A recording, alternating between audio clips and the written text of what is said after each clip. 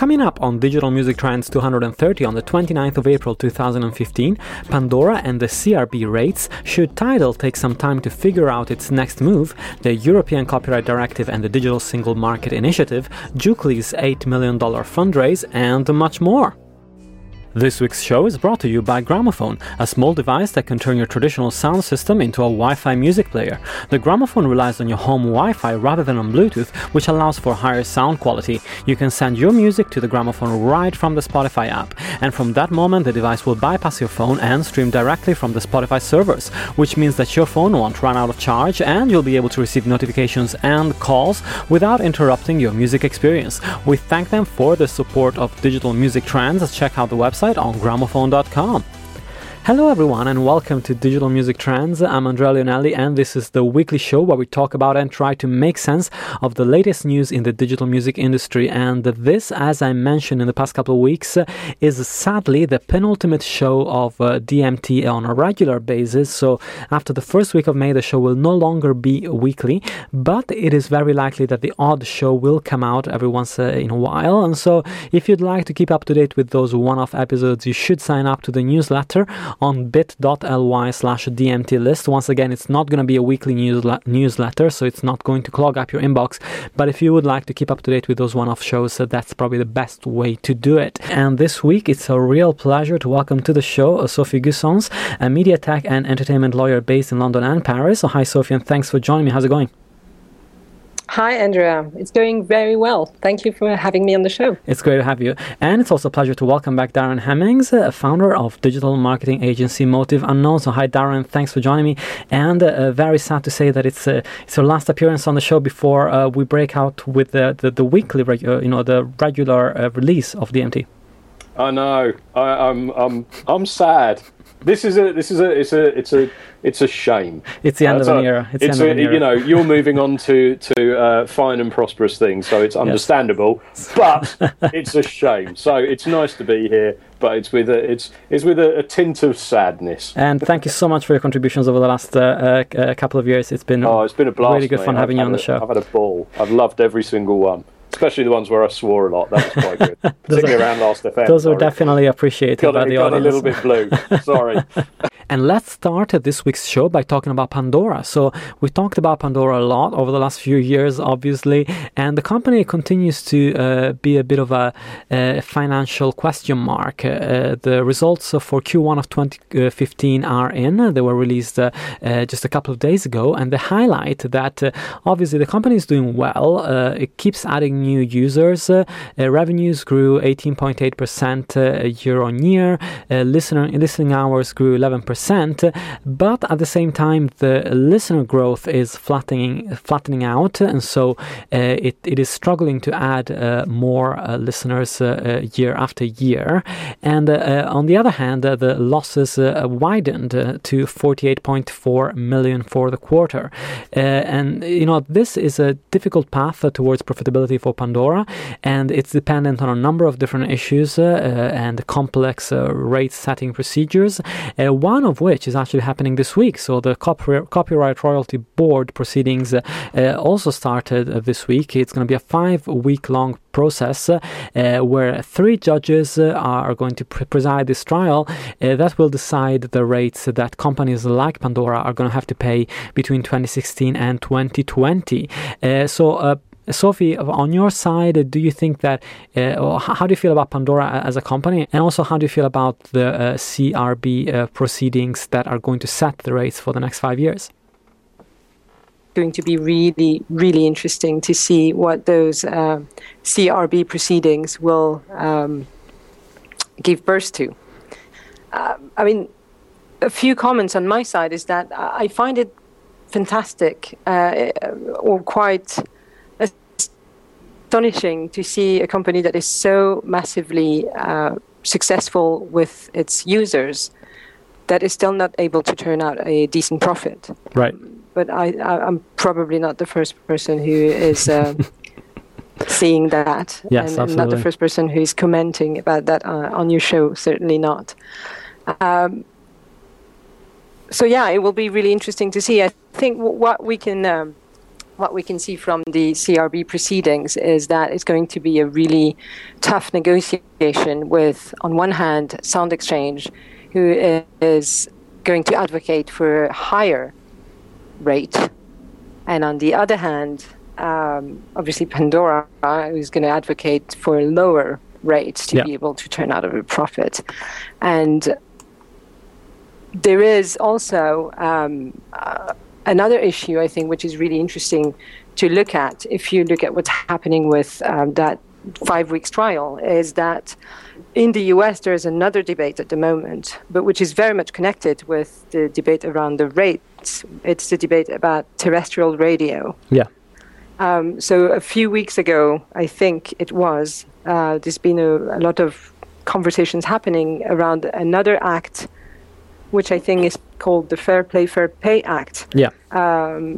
Which is not an act yet. Obviously, it's a bill that's been proposed that will try once again to make to have terrestrial radio pay for the broadcast of sound recordings. Yeah. And obviously artists and record companies, when they see the amount of money that is now being distributed through Sound Exchange, that amount is quite important. I believe that there's more than 1 billion who's been paid by Sound Exchange during the last distribution. Yeah. And this is significant amount of money. So I think that probably a lot of the rights owners are also seeing that if you can make so much money through Sound Exchange only for the digital radio services, they're probably looking as well at the amount of money that could be made if the terrestrial radios were starting to pay into that same system. And I think it's interesting to see, and again, I don't know all the specifics because I'm not as familiar with the American system, but in the Fair Play, Fair Pay Act, there is a demand from the people who have drafted the bill to establish a minimum fee to be paid by each type of service that plays music. Yeah. And that would have some consequence on how the Copyright Royalty Board can decide on the rates. Yeah. So I think it's just really interesting to see how everything is moving at the same time, how everyone is trying to push its agenda. It's fascinating to watch. And one other observation that I think that I would make is that the CRB consultation or the CRB decision, when we will know it, could also have another consequence. And that other consequence could be that Pandora would be driven to make more deals with the rights owners direct. Yeah. And that's if the rates are really not in Pandora's favor anymore, if the rates are getting way too expensive, at least in the eyes of Pandora, too expensive in their opinion, they might want to try a different strategy, a strategy that they have not been willing to engage with recently, but they might want to or have to engage in another strategy, which would be to make deals with the rights owners direct. Yeah. Obviously, I have no insight as to how that would go. The only thing that I would say is that maybe this would allow Pandora to launch outside of the US, which for many, many users who have been enjoying Pandora when they were in the US, and I can't, as one of the people who really loved the service when I happened to spend some time in the US, it could very well be a development that we could see in the next years or so. Yeah, absolutely. No, absolutely. And Darren, on that front, it's a very good sort of segue from that, talking about the fact that Pandora, obviously a big company, not, in terms of revenues, is not huge. Perhaps, Spotify may well surpass it in terms of revenues over the next year or so. But as far as, the company itself? Do you think that the real issue here lies in the fact that it is stuck in the US to a certain extent, and it doesn't have any other large markets where it can expand? And on that point, if it can make direct deals, that could actually prove to be the key to try and get out of it. Yeah, I mean, I think there's certainly a chance for them, if they could make those direct deals, then there is a possibility there. And I would imagine at some point that growth and that scale will be desired by the people that have put money into Pandora, the investors and backers.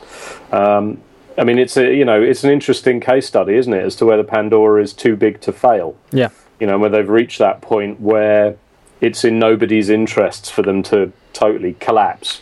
And it feels like there is now something of a standoff as to whether, the rights holders will really put them over the barrel relative to the increased payouts, or whether they will draw a line and accept that they've taken this as far as they can go. I mean, it's very interesting, isn't it? Because it is just where they're prepared to draw the line against innovation and things like that, whether they will go the whole hog and choke out the market in favour of seeing another one rise up that may pay in a better manner, or whether they accept that that's the limit and that they have to settle for what's there. And it's I think it bears an interesting parallel to what we're seeing with the whole freemium argument, and and the way in which Vivendi are leaning on Universal to equally then lean on Spotify, and but within all of that and that desire to chase the extra money that they fear they can get if they force people onto premium, it's just whether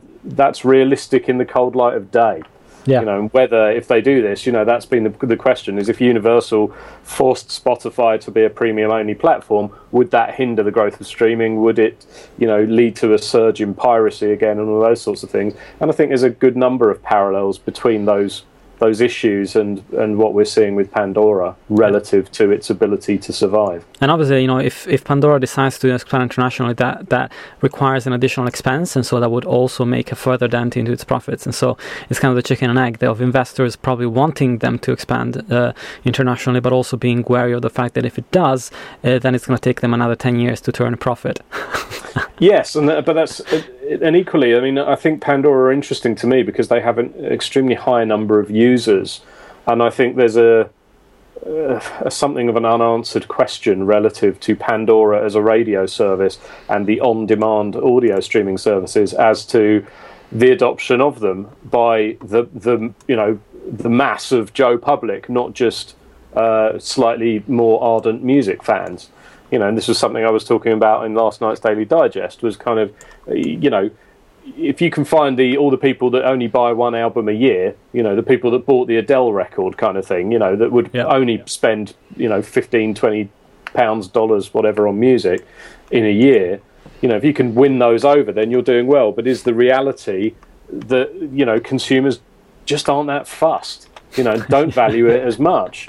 But it's, there was this survey yesterday, wasn't there, that quizzed American drivers around paying for premium services, and overwhelmingly they all just said, I'm all right, I'm quite happy with AM or FM radio. It's not, there isn't, it suggested that they didn't see it as a problem that needed solving. No one was sat there going, if only I could get rid of radio and have an on-demand service. They're not bothered in their cars. They're not bothered, and so it remains to be seen. It really does, whether white van man or whoever, the guy in the street, the woman in the street who's just largely ambivalent, just wants to hear some good music, whether they would settle for a slightly more tailored radio system than on demand. And that's where Pandora is interesting, because if it went international, you could argue that it could pose a potential threat. And if it poses a potential threat to the growth of other on-demand services,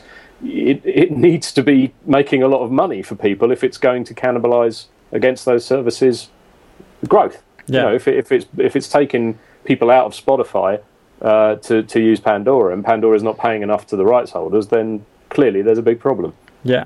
Sophie, I was wondering, it may be well beyond the technicality, but I was just trying to think, I was thinking to myself, if Pandora did do direct deals with labels for the master side of things internationally, would they be able to then bypass, because the issue here in the UK is that the rates set by the PRS for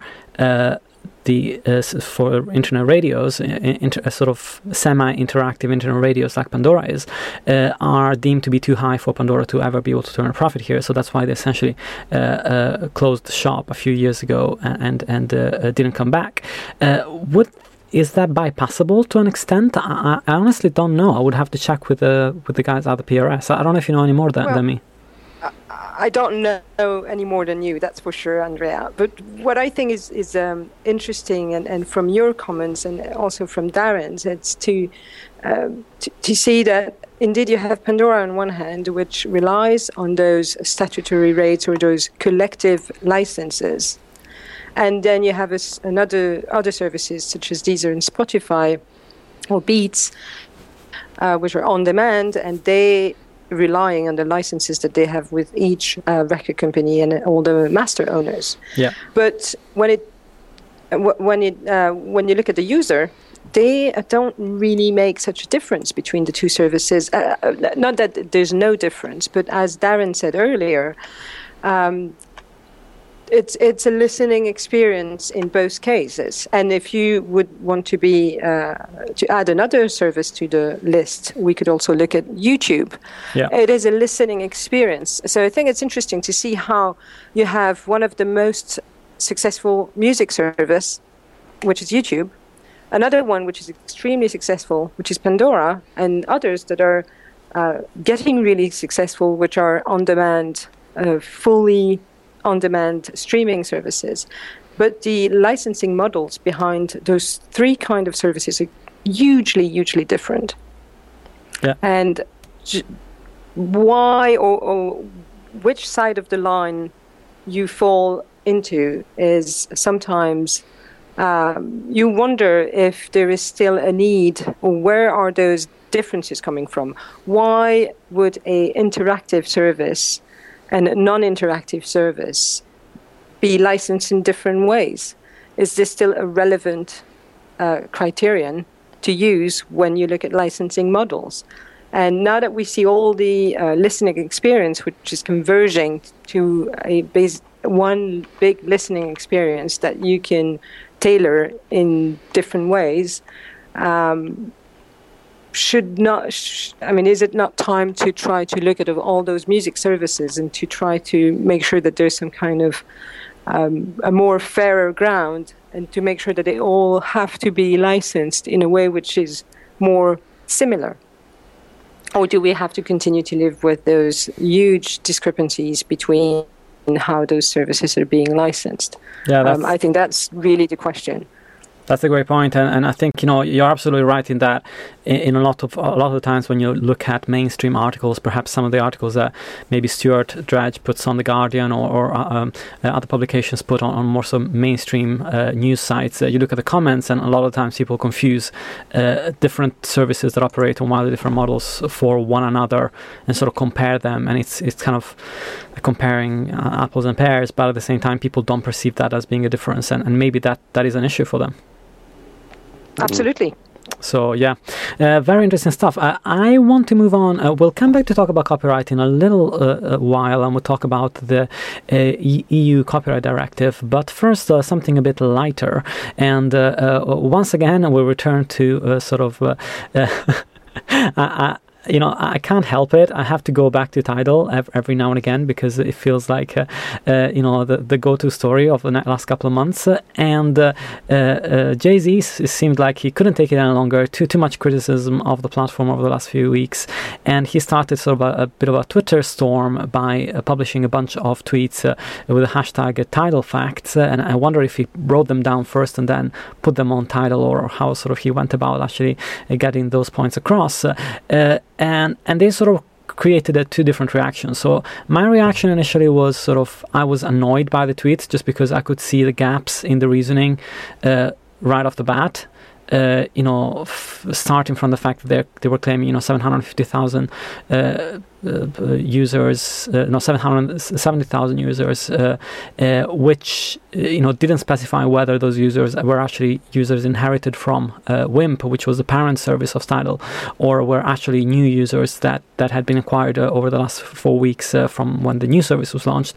To the fact that they were talking about a smear campaign and companies paying millions of dollars to sort of smear them, which I don't think there was any way to substantiate, because all the criticism that I saw was on publications that are pretty much independent. I couldn't see any sort of money changing hands for the criticism that were being waged against the company. And so sort of on the one hand, I was annoyed about that. On the other hand, I've also seen a lot of people talk about the fact that maybe people are being too hard on the company and that they should give them a chance, and it is great to have some more competition, which is a point that I also see. But I just kind of get annoyed at these tweets that are so generic and to a certain extent inaccurate. I don't know, Darren, how do you feel about this? Do you think that there is too much criticism, but at the same time, should they just kind of shut up now and work on this rather than keep trying to PR their way out of this mess? Yeah, I mean, I think they do need to step away now and have a long think about what they're saying, because they're just offering far too many weak arguments that are far too simple to pick holes in. I read earlier that they've been making much of the fact that any artist can get their music on Tidal, but when pushed on this, it turns out that really what they're talking about is using TuneCore and other such services to supply things, and this is a sort of recurring theme with Tidal, where they make bold claims that really, when push comes to shove, don't appear to. None of it is anything that doesn't apply elsewhere. Anyone can put a CD via TuneCore and be on pretty much every DMS going. Yeah. You can be on Spotify. That's not a problem. And equally, they're talking about paying out sort of 75%, but they don't really say 75% of what. They're saying we pay out 75%, but it's just a very, hollow statement. It doesn't, without a very clear sense of, what do they pay out per stream, which should be, could be a fixed amount, and obviously then it gets shot through the prism of, everyone taking their piece, so the label and, all the rights holders, and but they should still be approximately able to shed light on these things. But at every opportunity where they've had that means to actually say something meaningful, sadly, they just seem to come out with a fairly bad load of hyperbole. So I do feel that they should maybe go away and come back when they have something slightly more substantial, and it's just the old actions speak louder than words thing, really. Yeah. I think Tidal's presence in the market is good. It's interesting because it's been largely a one-horse race, I think, if we're all honest. As much as Deezer and Rdio are there in the marketplace, I don't think any have come close to threatening Spotify. And then you had a two-horse race with iTunes, but I think Tidal and the star power behind it certainly has got an opportunity to shake things up. And as much as it's easy at the moment, because Tidal keep giving them, they keep feeding us the rope with which to hang them, it's easy to give them a pretty good kicking at the moment because they're just offering that up. But the reality is that their ability to split the market a little bit more does make things more interesting. And, I've been fairly critical of them to date, and I equally, I think, justifiably so. Yes, but absolutely. That does not mean that we should entirely write them off and all those sorts of things. I think there's plenty of opportunity for them to do slightly more meaningful things. But I just think at the moment their strategy of kind of talking a lot of hot air, which really, sadly, is what it feels like it amounts to at this particular point. That strategy does not work, and the whole big launch with the mega artists, I think, equally did not work, and they were almost looking at the wrong end of the spectrum. Yeah. So, they've just put their foot wrong on a number of occasions, but it could still turn around, and I think there are gaps where they could certainly shake things up. I have to say, I still feel, perhaps I'm being cynical, that Jay-Z is an investor. He's given equity to the other artists to ensure that they're part of this. He's leveraging Rock Nation and everything he can to try and get people on there, to the point where you even had that bizarre moment of a boxing match being streamed over Tidal because Rock Nation was sponsoring it. I was so confused by that. Yeah, it was a completely random, right? But, you know, within all of that, I just feel like this is clearly about building the value and making it something that I would imagine at some point probably Apple or Spotify are going to have to buy out of the game. Yeah. You know, so that you know, the ideal thing for Jay-Z would be, you know, a $500 million exit where it's a tenfold lift on what he paid. Everyone exits with a good load of money and they're all happy. Yeah. I think that's the end goal. And in the face of that, the sort of persistent talk of artist rights and things, you know, I get it, but a cold light of day, I suspect this is much more about the money than anything else. Yeah. Sophie, this is also testament to the fact that it is actually not possible to pick up a company and within 4 weeks pretend to come out and essentially relaunch the company with a whole mission statement, philosophy, organization behind it that is actually structured in a way that makes sense. I mean, it's even if you have a team of 100 people, it's just not possible to put that together in a way that is cohesive, right? Yeah, I mean, I would agree with you on that last point, that if there's something we can hold against the new title is that maybe things were a little bit rushed. Yeah. And I think that's the feeling I had when I looked at the press release. It's like it felt like it hadn't been rehearsed. It felt like it had been put together in a rush. And that it should have been a little more tailored. It could have been, maybe they could have done it differently. But apart from that, I have to say that I belong to the list of people who think that they should be given a chance. Right. And I disagree that the only thing they have in mind is to sell it for 10 or 20 times the amount of money that they put to buy it. I may be wrong, but that's not the impression I have. And actually, I think the intentions are pure. I am a little bit surprised that everybody would think that it's just a bunch of rich people wanting to get richer, because I've never heard anyone criticizing the founder of Facebook or Daniel Ek or other big people in the social media or the tech space being rich. They are millionaires too, and no one seems to really hold it against them. Yeah, but that was their objective all along, right? Whilst in this case, they're sort of trying to mask it through sort of philosophical arguments that this is just a great thing for artists. I believe the philosophical arguments are not just philosophical. I believe there is an intention, at least, to deliver on those arguments. Then how to deliver on those arguments is a very tricky question. And I think that's the reason why maybe it does sound like a little bit of hot air at the moment. It's they just acquired the company. They also have all the relationship with the master owners, and they have all the contracts and all those relationships that they can't really. What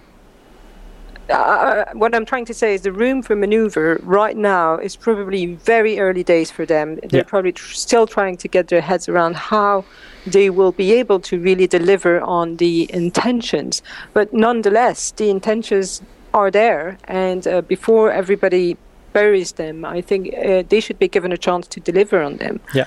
I agree that maybe it would be a good thing if they go away and then come back with some kind of real statements and something a little more concrete. But I still believe there is probably something, and I'm optimistic. Yeah. And as for the tweets, what it looks to me, at least, is that it's an attempt to be a little more humble about what Tidal is trying to achieve. And what I read in those tweets is an attempt to calm everyone's calm a little bit what the storm that has been started around Tidal, and just to demonstrate the goodwill. I don't know if there's a lot more they can do in such a small amount of time right now, but I'm still very optimistic, and I really want to give them a chance. deliver. Absolutely, and it's great to hear both sides of the coin, and also, I appreciate what they're trying to do. I know it's difficult to market these services, especially as Tidal started out as a premium service, and I loved the demo when I was sent the demo early on before it came out, and I told everybody about it, and I told them that the quality was good and everything else. And then the first marketing video that came out of Tidal was this like really horrid sort of madman type marketing campaign that was aimed exclusively at men, because Tidal was the service that the executive needs, because the executive needs the highest quality, and it was just bizarre, because it was essentially just, it's a service for men that like high quality sound and have expensive headphones, and that was essentially the advert for it.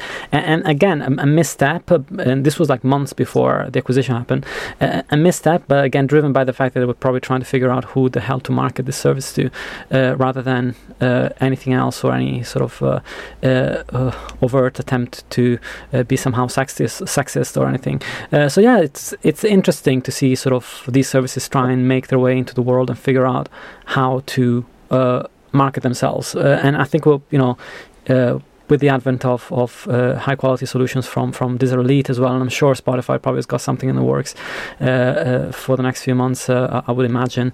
We're going to see a lot more of that, and seeing how people sort of balance those different factors together. Sophie, I wanted to chat with you a little bit about, and also obviously involve Darren in the conversation, about the European Commission's latest leaks. So essentially, what happened is that we were all expecting this sort of digital single market initiative to happen, but it looked like the announcements were actually quite a long way away as to how the European Commission was actually going to tackle this idea of removing geo-blocks and geo-limits across the border in the European Union. And obviously this had created a lot of uproar amongst copyright holders that don't want this to happen, and there was actually a political EU leak last week that showed actually some of the arguments that were being prepared by the European Commission around this digital single market initiative. So Sophie, on your end, can you explain to us a little bit how do you think these comments or leaks change the outlook that perhaps we had before of how this is going to play out? Yeah, sure. I mean, to address that point, I think it's good to have some context first. Of course, yeah. And so the overall context is not really difficult to understand, but you still need to go back a little bit in time and remember that the actual directive that we have, which is governing copyright at European level, dates back from 2001. Right. And already in 2001, the aim of that directive was to harmonize certain aspects of copyright and of neighboring rights. The problem that we have is that the directive in 2001 didn't do such a great job at harmonizing, just for one simple reason, is that the compromise that was found at the time made only one point, if I'm trying to just get it simple. Sure. One point was compulsory. There was only one exception to copyright that had to be implemented by all 28 member states, and all the rest has been made optional. Right. Which very much means that we still have, as of today, 28 member states and 28 different copyright laws in Europe, with some elements more or less looking very much similar in every member state, but it's still very scattered. The idea is to reopen the conversation about copyright in Europe to enable more harmonization, and especially in the light of all the European services in the internet world that are struggling to become pan-European. So I think there's been a study showing that only 4% of European services, digital services, are cross-border. It's a ridiculously small number of services. On the other hand, you see that on the other hand, you see services such as Netflix, for example, which doesn't have that problem, and I guess some would say the American services are doing much better in Europe than some European services are doing. Yeah. And that's the whole, one of the big debates which is now happening at European level is obviously to try to harmonize more copyright aspects so that European services would be able to be cross-border, to have portability, to be able to deliver across frontiers. And that's very much the reason why they want to reopen the Copyright Directive. And it's being pushed by the tech industry, it's being pushed by the digital service providers. On the other hand, the content owners and the rights owners are very worried. They do not feel that there is a need to reopen the directive right now. And they think that they are local markets and that every market has got its own specificities and that there is a need to keep copyright local. Right. So what we can see right now is that there's both sides of the argument. And then there's a third party, which are the users and all the unions and bodies and entities which are representing users that also want to have a say in that conversation, and they also want to add something, and they are requesting more certainty. For example, they want to know when it's okay to do a private copy. As of today, the status of private copying is different in every member state almost. So if I do a private copy in the UK, it's probably not going to be, I don't have the exact same rights than I would have in France. And for someone like me who spent my time between Paris and London, it sounds a little bit silly that I would have that uncertainty depending on what country do I do the copy in. So that's very much the whole idea behind the reopening of those debates. And it's part, as you said, of a strategy for the single digital market. So what we know, so it's been now 2 years that this reopening of the Copyright Directive, or at least of the conversation around the Copyright Directive, has been decided. But we now have an agenda. So we know that on the 6th of May, we should be hearing the digital strategy of European Union for the single digital market. Right. And we also know that we should have by September the draft of the copyright reform. So what is exactly that the Commission has in mind when they say that they want to harmonize and to reduce the differences between the copyright laws in the 28 member states? Because what was really noticeable in the documents that were leaked. So the documents that were leaked are the documents that will be the basis of the announcements that are going to be made on the 6th of May. Right. So it's the guidelines as to what is the agenda for the digital single market. And when it gets to the copyright issues, or they say that they want to reduce the differences between national copyright regimes. They say they want to include full portability of services, that they want to enhance access to legally paid for cross-border online services. So it looks like we are going to have a conversation which will be very similar to the one we had in 2001 when the first Copyright Directive was adopted. Right. And so this is obviously like and as I mentioned earlier, actually, I thought this leaks actually pertain some of the September announcements, but obviously this was much closer announcement that is going to happen at the beginning of May, and obviously we're going to keep a close eye on this and see what happens on that front from the European Union. Darren, obviously you're in touch with a lot of rights holders all the time. Have you heard any grumblings at all from your end as to this? Because obviously the people that seem to be most scared about this new harmonization are labels and rights holders that are worried that the value of their product is going to decrease because of this harmonization. No, in a word. Nobody cares. Yeah, no, That's fair enough. I wouldn't really be party to those discussions. Sure. It's within the structure of labels and everything else. This is a conversation that would take place on a slightly different level than the one that I would necessarily be particularly involved in. But it's like all these areas around the music and the payouts and the rights and everything else. It's just it's a horribly complicated area that feels rather like a catch-22 at this point. But it is difficult because I think, as the Pandora discussion that we just had illustrates, something's got to give. Right. It's just, it can't continue. And, there's, even the disparity that seems to be getting a lot of press at the moment between what songwriters are paid out compared to rights holders. There's all these kinds of things going on.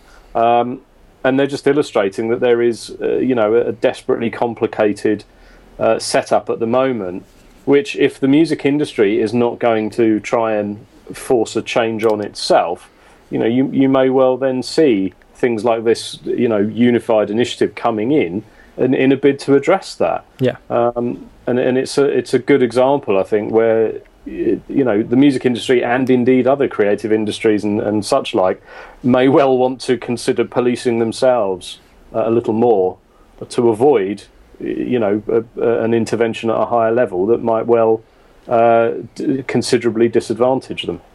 Yeah, no, you're absolutely right. And also, we have to take into account as well the fact that whilst maybe a few... Sorry, go ahead. Sorry, Sophie, do you want to say something? Just to the point that Darren was making, and when you were asking if any artist was talking about this, I do think that artists should indeed probably keep an eye on all of that and have a say. And I believe that they are getting together as we speak to be able to add their voice to the debate. So I think we should be hearing from artists in the weeks and months to come much more on that. On that side. And also, I was going to say that one other thing that we need to keep in mind on the wider sort of way that people are consuming content online is the fact that people that maybe 2 or 3 years ago I would have never even contemplated that they had a VPN account now all appear to have a VPN account. So even super non-techie people that I know that do things that have nothing to do with music or digital or technology, they all have a VPN account and they all pay their $2 or $3 a month to be able to watch content in the US or to watch Netflix when they're on holiday in Spain or all that kind of stuff. And so, on that front, it just kind of feels like the fact that the VPNs are going mainstream, it adds even more pressure perhaps to content owners to allow for some kind of reform to happen on that front. And perhaps it's time for this to happen. I think the Netflix situation is certainly interesting. There's been more discussion of late about the degree to which Netflix should crack down on the VPN users, but I think this is where, again, the creative industries can run a serious risk of losing public support on any level. Yeah. If they were to then enforce this crackdown and kick off anyone accessing via a VPN, it would just lead to a massive resurgence in piracy. And you look around, that's what everyone says. Like, if I get kicked off of the VPN for Netflix, I'm straight back to the Pirate Bay. But those things, just they equally, they do nothing to help the general discourse around this subject. Because if Joe Public just thinks that these companies and these people are all being horrifically greedy because they just misunderstand the situation, it doesn't help anybody. Yeah. And it does worry me greatly, because I think we've had this so much in music where there was, just a fundamental view that artists, labels, everyone involved was greedy and, didn't deserve the money, didn't deserve anything, and, they've all got millions and all this kind of nonsense. It just doesn't help, and it's a strange thing that this is a sort of PR battle that no one's ever really tried to take on. Yeah. And you still get these situations where artists complain, and the Tidal thing to some extent is a great case in point. It was broadly misunderstood by most people. Or one could even argue it was perfectly understood that it was a bunch of very wealthy artists saying they deserve more money. But it did not help, and it's very interesting when you then look around to these other places like Reddit and where there's a general conversation about this stuff among Joe Public. to then learn that these people are just saying, look, stuff these guys.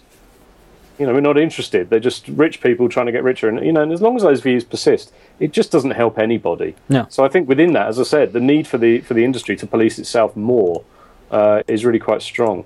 Yeah. Sophie, we were talking also about... It's quite crazy to see... Sorry.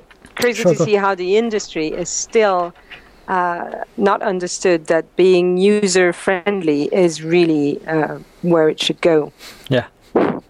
Yeah, and I guess, we were talking the other day about the fact that perhaps, there are some instances where, and I think the Copyright Directive will take those into account, where allowing cross-border access is problematic. For example, for free services, like the BBC iPlayer, we were talking about the fact that in the UK, theoretically, people that use the iPlayer, even though that's not always the case, they should have a TV license as well to back that up.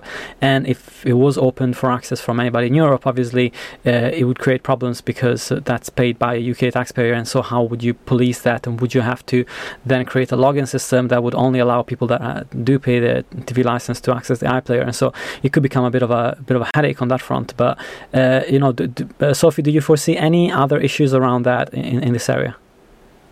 Well, no, I think you've really touched the point. The money is one of the biggest issues. Not only the money, as you just described, and there is so many different ways in many different countries in Europe to help the culture and to subsidize some.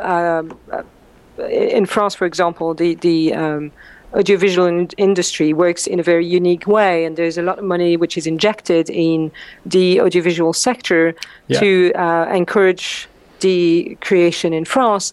You mentioned the iPlayer and the BBC. There's also the BBC is funded in a unique way, which is very different from the way other public services are funded in Europe.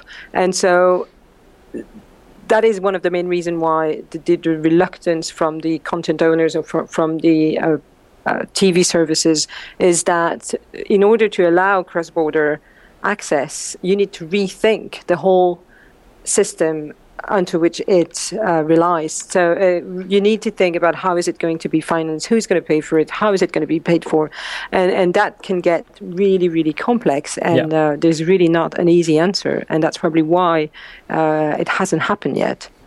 Yeah, it's not surprising that this is going to take a long time to figure out, because even if there was some sort of directive that was passed on, as we know, it takes a long time for that directive to then trickle down into actual legislation from the individual territories. And so, but it's good to see this happen, because even though it might be years before anything concrete happens, at least there are the seeds here of something. At least the problem is being looked at the moment. And for example, I know that in Italy it's a nightmare. I had to get my parents the only service essentially that is similar to Netflix in Italy, which is called Infinity. I think the only other offering is given by Sky if you're a subscriber, and which is owned, I believe it's owned by Berlusconi, which wasn't my happiest time having to subscribe to that for them, but it was the only way that they could access sort of a Netflix-like experience from their home, because Netflix essentially said we're launching in France and in a bunch of other places, but Italy is so complicated and so full of issues from a rights perspective that we're not even going to go there. We're not even announcing that we might go there at some point for now. So yeah, it's a shame that some countries are held back by their sort of convoluted legislation on the rights front, and hopefully we're going to see a little bit of progress around that. I wanted to end the show by talking about live music. And great news from the company Jukely, which has closed an $8 million round led by North Zone and 14W with the participation of Leo Cohen, Larry Marcus, Harry Nada, Steve Martocci, and Jared Hecht. The company has been around for a couple of years. It started out as a way to match people up that wanted to attend the same concert, but they don't want to go by themselves, and obviously were strangers before and met up at the concert. And then it kind of shifted into a more subscription type service, and its most popular service is now the Jukely Unlimited product, which allows fans to subscribe for $25 to $45, depending on whether you want to go by yourself or with somebody else, per month, and you can go to as many gigs as you like that are sort of included in the Jukely offering.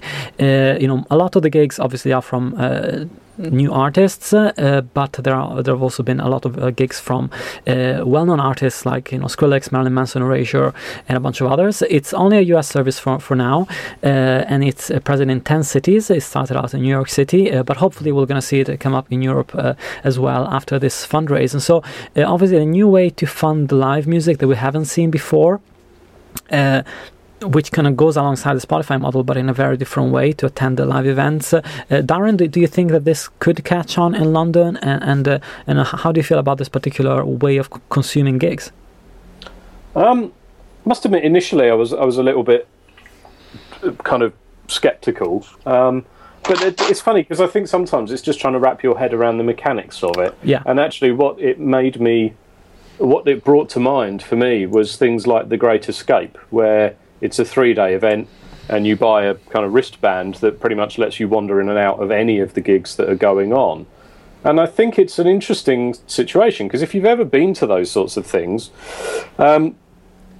it does sort of make you more likely to chance your arm on different gigs and things like that. And as long as the price is right, which I suppose is the caveat, then it makes you more likely to take a punt on bands that are playing and things like that. And I think that actually is a very interesting dynamic, where people would say, oh, well, we can get in, it's that thing where in your head you see it as getting in for free because you're only paying 20 quid or something, basically the price of one gig. So then, in theory, you could do 30 in a month or whatever, And I think there's a lot to be said for that. It's an interesting model. Will it take off? Like everything, it remains to be seen. But I think there's something pretty interesting about the notion that you can, take in any number of gigs that might be happening on that night or anything like that. Because I think there is just an element of perhaps it not being so much about music and more about cheap nights out. In the sense that you can go to the gig, and see a band, and it's a night out, and for 20 quid, if you can do 10 of those a month, if you were younger and more energetic than I am, then you would and me. you would love that, So I think it's a smart idea. I'm and that's something curious to see what will come of it. And the music industry hasn't really done itself any favors there, because obviously we're seeing, if you go on something like Y-Plan, you see hundreds of open mic sort of comedy nights and all sorts of comedy nights, from terrible ones to pretty good ones, but you see very, very few independent artist gigs or even normal artist gigs. So the only ones that are advertised are the ones by very, very well-known names that cost anywhere between 40 and £100. So it's interesting that they could kind of wedge themselves in that sort of Y-Plan market, but appeal mostly to music fans. I think it's got some legs on it. My only concern is how it integrates with the bigger picture of doing the gigs. Like if you're a band that's taking part in this, are you then solely reliable on subscribers to attend, or can people buy on the door? And if so, how is that managed in a demand capacity? You know what I mean? Like there might be a gig where suddenly every subscriber in London wants to go to that gig, but it's only got 100 capacity, and so that logistical bit I'm slightly unclear on, but I'm sure there's a way of solving it. I'm pretty sure. I mean, they must have already arranged this in New York.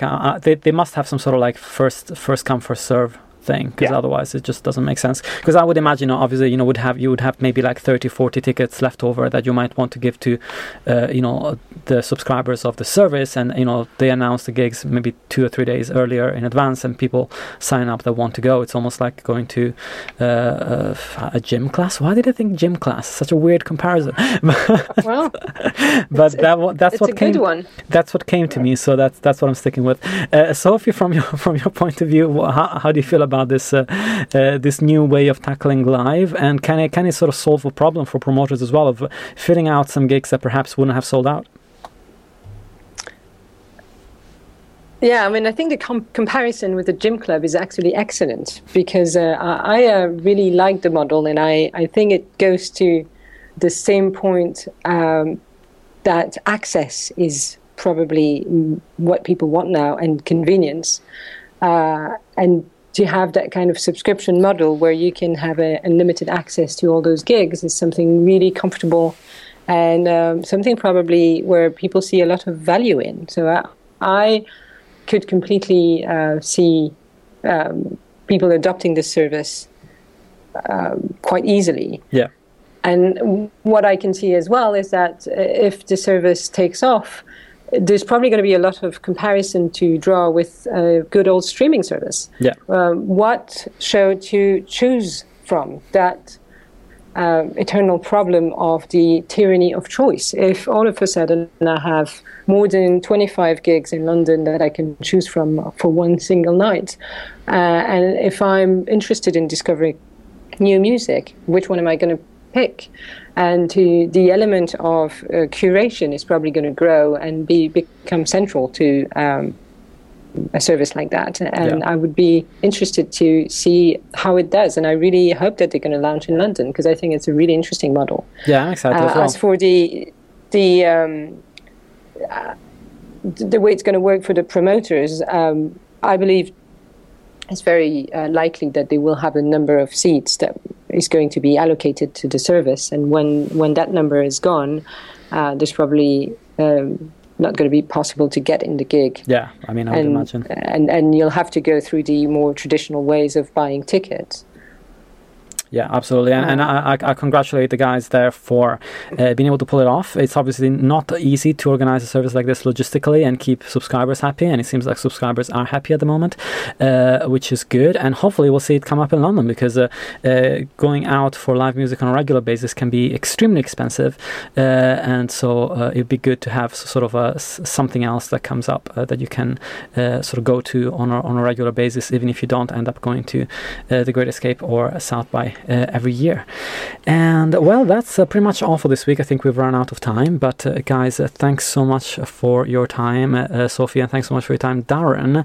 Once again, go and check out Motive Unknown's website on motiveunknown.com. You can find out everything about what they are doing. And Darren, you were starting out a podcast, but is the first episode out yet or not? Yes, the first podcast is out. Oh, we excellent. did it, and then we recorded it, and then I think we're a little suspect as to whether it was let's just say there's some candid conversations in there. Right. So you didn't advertise it hugely. Yeah, it is online, but we've kept it a little bit quiet. And then since then, I got kind of ill, and there were things that had just prevented doing another one. But there is a plan to do it. So it will restart. But the idea was that it was very much a monthly thing, and is in no way as intelligent as DMT. Oh no, don't. So it don't even go there. Yeah, I think put it this way, one of the conversations about restarting it involved potentially just recording it in. I just get intelligent people on the show. I don't do anything. You flatter yourself. Come on now. Come on. I just sit here, and I can't even move my neck this week because of a training injury. And Sophie, on your side, is there any way that people should be checking out to know more about what you're working on, and perhaps get in touch if they want to? Well, checking out what I'm working on is a little bit difficult because of my of your work. job. But you can definitely contact me on Twitter, which is Sophie_Goosens on Twitter. And I'll throw that link in the show notes as well, and it's going to be in the video version of the show too. Well, thanks so much for your time once again, and thanks so much for listening. I will put together a compendium, that's a good word, isn't it, of digital music podcasts that are as an alternative to DMT over the next couple of weeks. There's been a couple of interesting relaunches. I know that the guest we had last week has a new music industry podcast, so there's definitely options to choose from if you are going to feel withdrawal after the show stops broadcasting on with such regularity. Thanks you so much for listening once again this week. Have a fantastic week, and till next time.